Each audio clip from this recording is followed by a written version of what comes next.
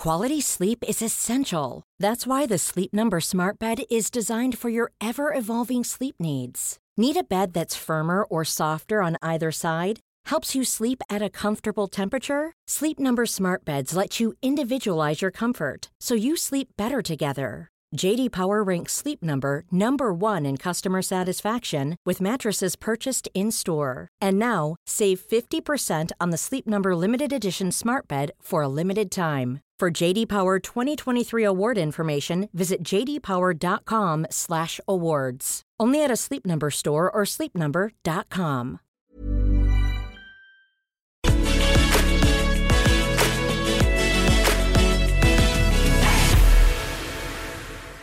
Are now going to talk about Julian Assange, who faces extradition. Now, those extradition proceedings are obviously in motion, but at the same time, there is a so-called Belmarsh tribunal, which is putting the United States instead on trial for the crimes committed in another so-called war, the war on terror. Now, we're joined by the brilliant philosopher Srečko Horvat. So, thank you so much for joining us, Srečko. Really, really appreciate it. How you doing? Hi, Owen. I'm really glad to be here with you. Even if the topic is a bit dire, but I think it's very important to talk about it just before the extradition hearing on Wednesday and Thursday. Yeah, I mean, to be honest, anything we talk about right now is pretty bleak because that's the world we're stuck with, unfortunately, for now. Do you just want to explain to people exactly where things stand? So a lot of people obviously might have been following on and off this saga, but just a kind of basic summary. What is the plight Julian Assange currently faces? You know, what's the case? And where do things stand with the extradition proceedings? Mm-hmm. Well, I mean, what is important to say is that this is not new. I mean, this case has been dragging on for almost more than 10 years. Julian Assange has been entrapped at the Ecuadorian embassy in London for more than 7 years. You have all seen the images, how the police was dragging him out of the embassy. And what basically happened, I think, is really a scandal, which is an embarrassment for the United Kingdom, I would say. It's an embarrassment for Ecuador, of course, who gave him the political asylum at the very beginning. But it's also an embarrassment for the UK, where you actually have CIA, a secret service from the United States, intervening into your sovereignty, intervening into your soil, basically kidnapping a journalist and putting him in a prison, Belmarsh prison, which is in London. He's there already for more than 2.5 years. What is happening now is that the United States is going to appeal, which is happening on Wednesday and Thursday. And they basically want a publisher, a journalist for 175 years. 175 years in prison, in a high security prison in the United States. I think this is a matter which concerns all of us. I'm not a journalist. I'm also not a whistleblower, but I became active in this case because I saw that this is something which will have consequences. Well, not on the future. It already has consequences on free speech, on democracy, on what we can actually publish, what we can say. And it's a scandal that a man who didn't commit any crime, but he actually revealed the war crimes in Afghanistan, in Iraq, surveillance programs by the CIA, that this courageous publisher is put on trial, while the United States, Washington, United Kingdom, Ecuador, Sweden are not put on trial for their crimes. And this is why we founded the Belmarsh Tribunal, which actually happened 2 days ago in Westminster at Church House, influenced by the famous Arthur Russell Tribunal. So let's talk a bit about the Belmarsh Tribunal. So what is the kind of, you know, what were the kind of focus? What were the kind of issues that it raised in terms of the crimes committed in the 20 years since the so-called war on terror was announced, almost exactly 20 years ago? Yeah, for us at the Progressive International, who organized this event, it was very important to gather physically because I guess, okay, we are now over the screens again and everyone is quite fed up with the digitalization of all social relations. And for us, it was important to gather physically at a historical place where where the Parliament of the United Kingdom was having its meetings during World War II, and to gather people who were in one or the other way involved in the case or who are experts, lawyers, politicians. We had, for instance, Tariq Ali, who was an original member of the Bertrand Russell Tribunal, who traveled to Vietnam to investigate the crimes of the United States in Vietnam. We had Daniel Ellsberg, who in 1971, I know that previously in the context of the war on drugs, you were speaking about Nixon. So we had this historic figure, historic whistleblower, Daniel Ellsberg, with us as well. Edward Snowden, Jeremy Corbyn, many people gathered 2 days ago, and in the next days we are going to publish the verdicts and the findings of the Belmarsh Tribunal. But I can tell you already now that the findings paint a much dire picture that I think the broader audience could imagine. And this is crimes which were committed by the United States, but also by the United Kingdom and their allies. These are war crimes, killings of civilians and journalists, which was revealed by WikiLeaks in the collateral murder video or in the Afghan and Iraq war logs, rendition, torture, spying of CIA. We had people at the tribunal who witnessed that when they were visiting the Ecuadorian embassy, well, you know where it is, just opposite to Harrods, in the midst of British civilization. And they were spying on everyone who came in, including the lawyers. I mean, I found myself on the CIA list as well. And I didn't work for WikiLeaks. I didn't publish any documents or whatever, just because I went into the Ecuadorian embassy.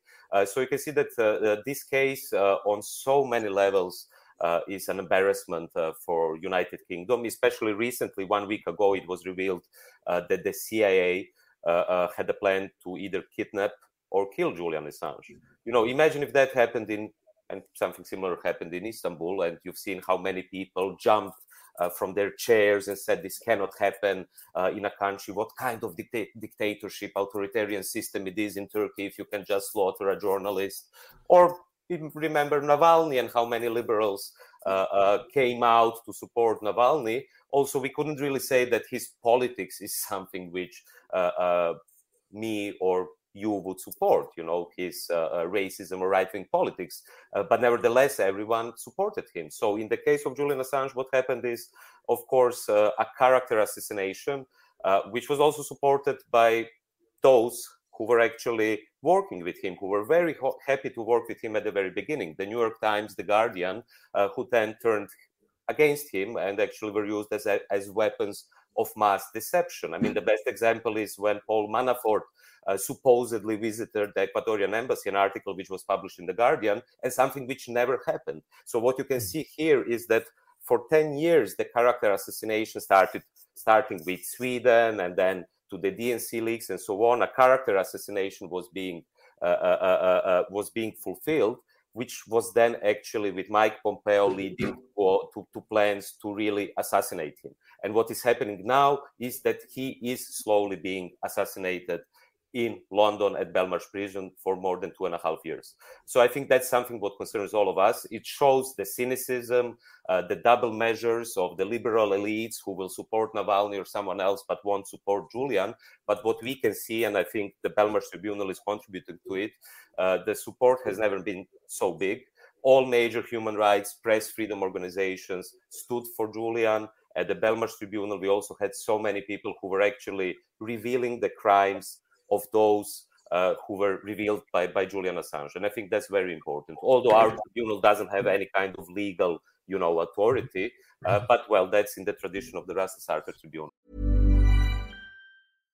Hey, Dave. Yeah, Randy. Since we founded Bombas, we've always said our socks, underwear, and T-shirts are super soft. Any new ideas? Maybe sublimely soft. Or disgustingly cozy. Wait, what? I got it. Bombas. Absurdly comfortable essentials for yourself and for those facing homelessness. Because one purchased equals one donated. Wow, did we just write an ad? Yes. Bombas. Big comfort for everyone. Go to bombas.com/ACAST and use code ACAST for 20% off your first purchase. Hey, it's Ryan Reynolds, and I'm here with Keith, co-star of my upcoming film, If, only in theaters May 17th. Do you want to tell people the big news? All right, I'll do it. Sign up now and you'll get unlimited for $15 a month and 6 months of Paramount Plus Essential Plan on us. mintmobile.com/switch. Upfront payment of $45 equivalent to $15 per month. Unlimited over 40 gigabytes per month. Face lower speeds. Videos at 480p. Active Mint customers by 531.24 get 6 months of Paramount Plus Essential Plan. Auto renews after 6 months. Offer ends May 31st, 2024. Separate Paramount Plus registration required. Terms and conditions apply if rated PG. On the so-called war on terror itself, one of the many bleak aspects of it is that everything that those of us who opposed it said, things actually turned out even worse, probably, than many of the dire predictions at the very beginning. If we look at the calamities that enveloped Afghanistan, the absolute horror of Iraq, but also, of course, we can see more broadly, we can see the drone war, for example. We can see, Libya technically wasn't, I suppose, under the aegis of the war on terror, but it was another catastrophic Western war, which caused calamitous, again, consequences in Libya. So all these interventions, to call them, use that slightly clinical term, have been a calamitous failure on their own terms and in terms of human consequences. And the so-called, and it's worth pointing out, the very courageous role of Chelsea Manning, but the exposure, that WikiLeaks of the crimes committed by the West had a big impact. But I suppose, are you optimistic or pessimistic in terms of how much, it's one thing that we can say in the worst possible way, vindication of our arguments, not that there's any satisfaction given the consequences. But in the aftermath of the of the US withdrawal from Afghanistan, how do you feel in terms of, preventing these sorts of horrors happening? Have those movements which WikiLeaks were part of, have they succeeded in some way, or do you feel pretty depressed about future prospects? Yeah, I mean, I'm rarely being optimistic, not because I'm pessimistic, but I quite like this phrase by Terry Eagleton, hope without optimism. I think we definitely need to hope that things will get better, but we also have to prepare that they will get much worse. I mean, I'm glad that you mentioned the drone warfare, because there is currently in solitary confinement in a high security prison in the United States a very courageous whistleblower called Daniel Hale. And at the Belmarsh Tribunal, we had the director of forensic architecture, Eyal Weizman, talking about the drone warfare in Palestine and other places. And this is a big topic. And it's also very sad that such a person as Julian Assange is imprisoned, that he's silenced, because I will just remind you of the book, which was published in 2014, I think, but it was written, or the event on which the book was formed happened exactly 10 years ago, when the Arab Spring was happening, when there was hope that in these parts of the world social movements could take over and so on. 10 years later, of course, there is not much hope anymore. And the name of the book is When Google Met WikiLeaks. And I think it's very important to speak about it today, precisely in the relation to drone warfare, and how in the meantime, the technological apparatus, to put it like that, the industrial military complex accelerated, developed even further. I mean, this is what WikiLeaks started to kind of shed light on, Edward Snowden as well. But nowadays, and then CIA, of course, I think the biggest embarrassment for the CIA and why Mike Pompeo really wanted to kill Julian Assange, which is now revealed, the biggest embarrassment for the CIA was the so-called Vault 7 revelations by WikiLeaks, which revealed this massive surveillance program by the CIA.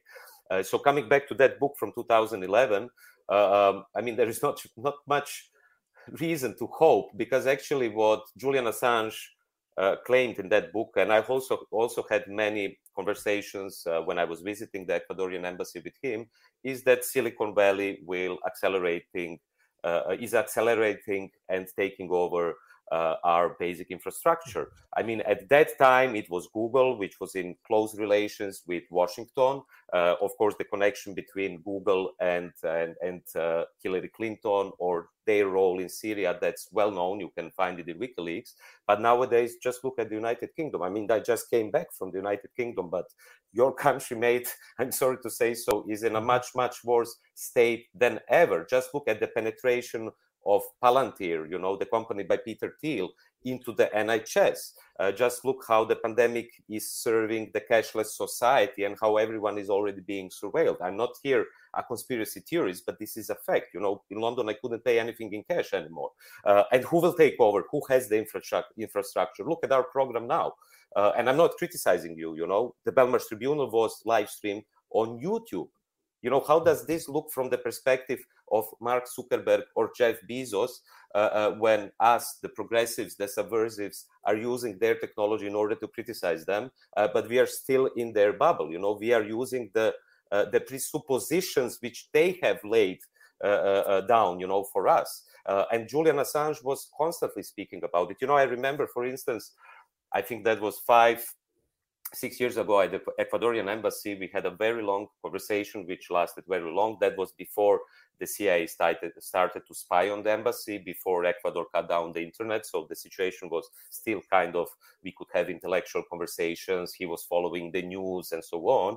And basically his main point was that the main source of future profit for Silicon Valley, he said that 5 or 6 years ago, is transport. And look today, when you have, on the one hand, the images of Jeff Bezos or Elon Musk, going into the privatization of space, of course, heavily state-funded, like always, like the invention of the internet. And then you have venture capitalists taking over. Or look at Uber, or look at Amazon. It is all about transport. And Silicon Valley is now going there. So what I really miss is Julian's voice on technology. I think this is really crucial to speak about the war on terror in terms of technology, because also what Edward Snowden revealed is this massive surveillance program.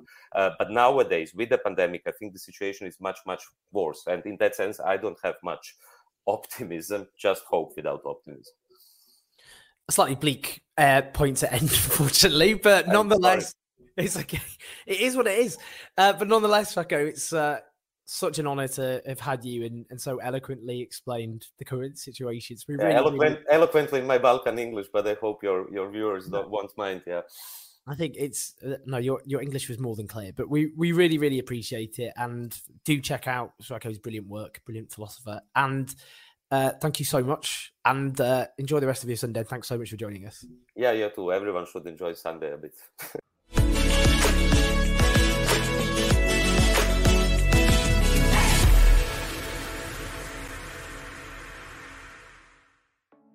Thanks for listening, everyone. I hope you found that informative, educational, interesting, and I certainly did.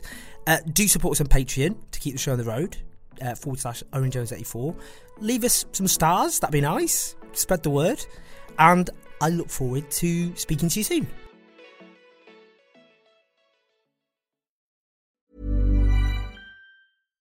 When you drive a vehicle so reliable it's backed by a 10-year, 100,000-mile limited warranty, you stop thinking about what you can't do and start doing what you never thought possible. Visit your local Kia dealer today to see what you're capable of in a vehicle that inspires confidence around every corner. Kia, movement that inspires. Call 800-333-4KIA for details. Always drive safely. Limited inventory available. Warranties include 10-year, 100,000-mile powertrain and 5-year, 60,000-mile basic. Warranties are limited. See retailer for details.